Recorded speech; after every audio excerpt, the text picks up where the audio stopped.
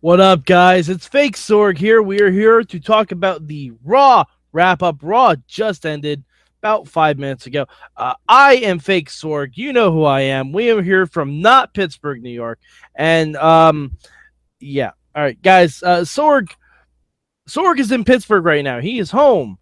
But I'm pretty sure the entire city of Pittsburgh imploded when Phil Kessel scored a goal in the hockey game tonight, so he's unable to join me. However, we will be all of us back together tomorrow night on the Wrestling Mayhem show proper. But until then, let's talk some Raw.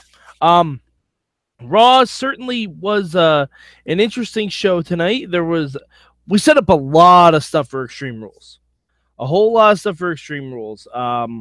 Let's see, we got Bayley versus Alexa Bliss in a phallic object on a pole match.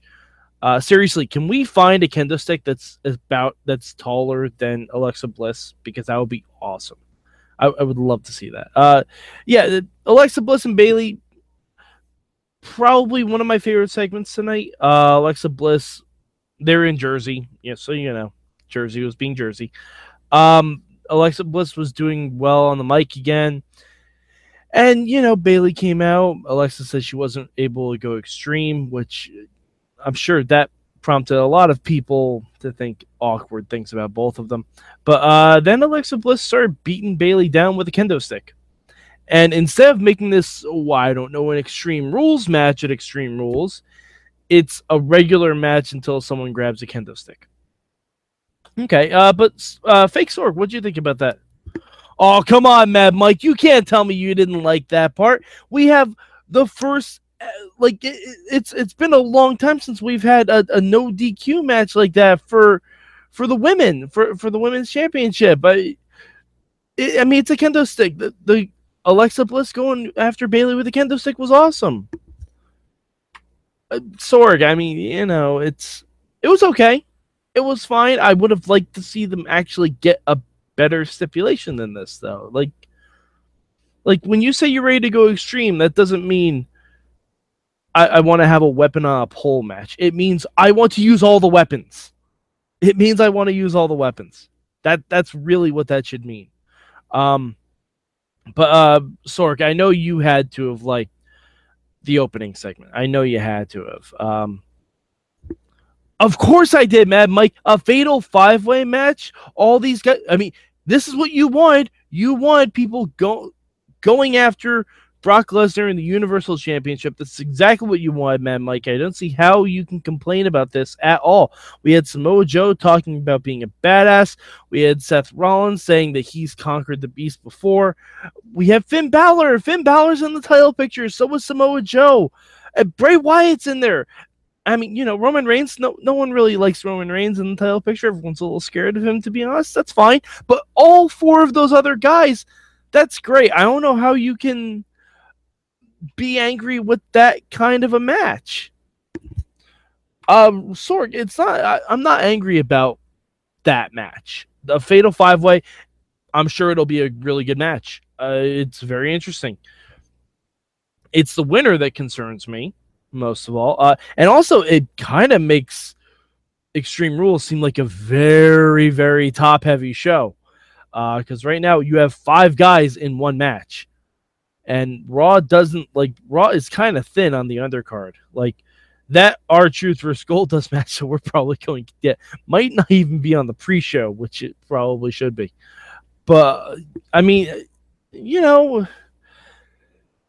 unless the person who wins this is actually going to beat Brock, and that person is not Roman Reigns, I honestly don't care. Because if Bray Wyatt wins, he goes up against Brock and gets killed. If Finn Balor wins, he goes up against Brock and gets killed. If Samoa Joe wins, he goes up against Brock and gets killed. If Seth Rollins wins, Seth could actually beat Brock, I think. I don't think that'll happen because of said Samoa Joe. But this doesn't help them write themselves out of the corner. Braun Strowman getting injured is the worst because Braun was the only viable option that they had to beat Brock. He was the only star that they made. I don't know. And it was further showcased by the fact that they didn't let Finn beat Reigns tonight. And the Seth versus Bray Wyatt match ended in a DQ.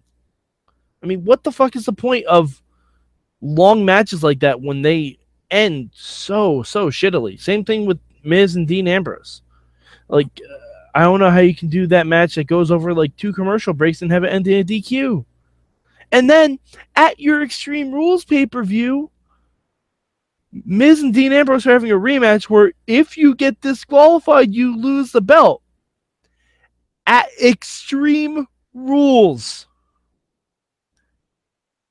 Okay, man, Mike, I kind of had to agree with you on that point. The stipulation for Miz and Dean Ambrose at Extreme Rules doesn't make any sense at all. But the matches were good. The matches were a lot of fun. I watch Raw for the matches. I don't watch Raw for the storytelling or the storylines. Like, we had a lot of good in-ring action today. You had to have liked what they did with the cruiserweights. I mean, come on. We're continuing the story with TJP and Neville and all that stuff. Sorg, I'm tired of cruiserweights doing more rest holds than Finn Balor and Seth Rollins.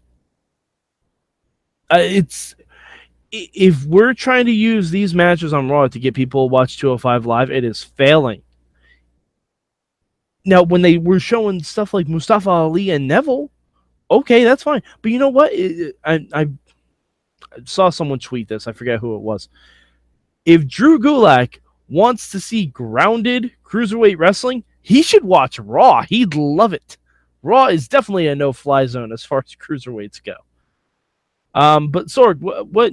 I mean, my personal favorite thing of the night, because it was the only real actual thing that happened, in my opinion, was Goldust turning heel on R-Truth, beating him down. I thought that was really cool. I really enjoyed that. Sorg, what you think about that? Oh, Mad Mike, you know I loves me some Goldust. I was a big fan of that. It was a little telegraphed, but you know, as long as R-Truth doesn't see it coming, that's kind of the point, right? It was really good. Not exactly, you know, barbershop window type of breaking up of a tag team, but yeah, you know, it was pretty good. I hope they get a fun gimmick match at Extreme Rules. Yeah, I tweeted out earlier, Sorg, that the Golden Truth didn't even get a carnival of camaraderie, let alone a festival of friendship. But it was still fun. Kind of sucks that, you know, this means the club didn't come out or anything. Like, if we came back from the commercial and the club was just saying a magic killer on R-Truth just for the hell of it, that would have been hilarious. Sorg, what do you think about the stuff with the Hardys and Sheamus and Cesaro tonight? Because I honestly didn't care for it. It just seems like they're killing time. And how have we not announced a stipulation for that match yet? Like, this is Extreme Rules. Everything should have some kind of stipulation to it, right? Mad Mike, you have to give it time. You have to be a little patient. There's still a lot of time before Extreme Rules. We're probably going to get a stipulation for that. It's probably going to be a ladder match. We're going to get something. You need to just hang on a little bit. You just need to appreciate, you know, we have the Hardys back. They're wrestling. They're having fun.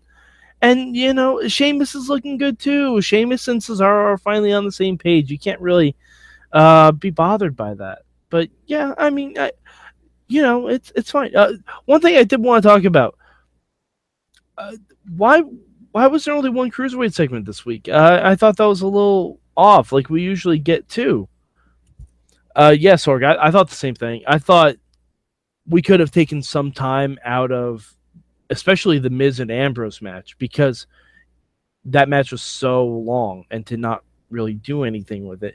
We could have had another segment like with Mustafa Ali, or maybe further the Rich Swann stuff, or hell, have Rich Swann come out and back up Sasha Banks in her match with Alicia Fox. That would have been fun. And I can't believe Sasha Banks is losing to Alicia Fox. I didn't see that coming. Didn't see that coming at all.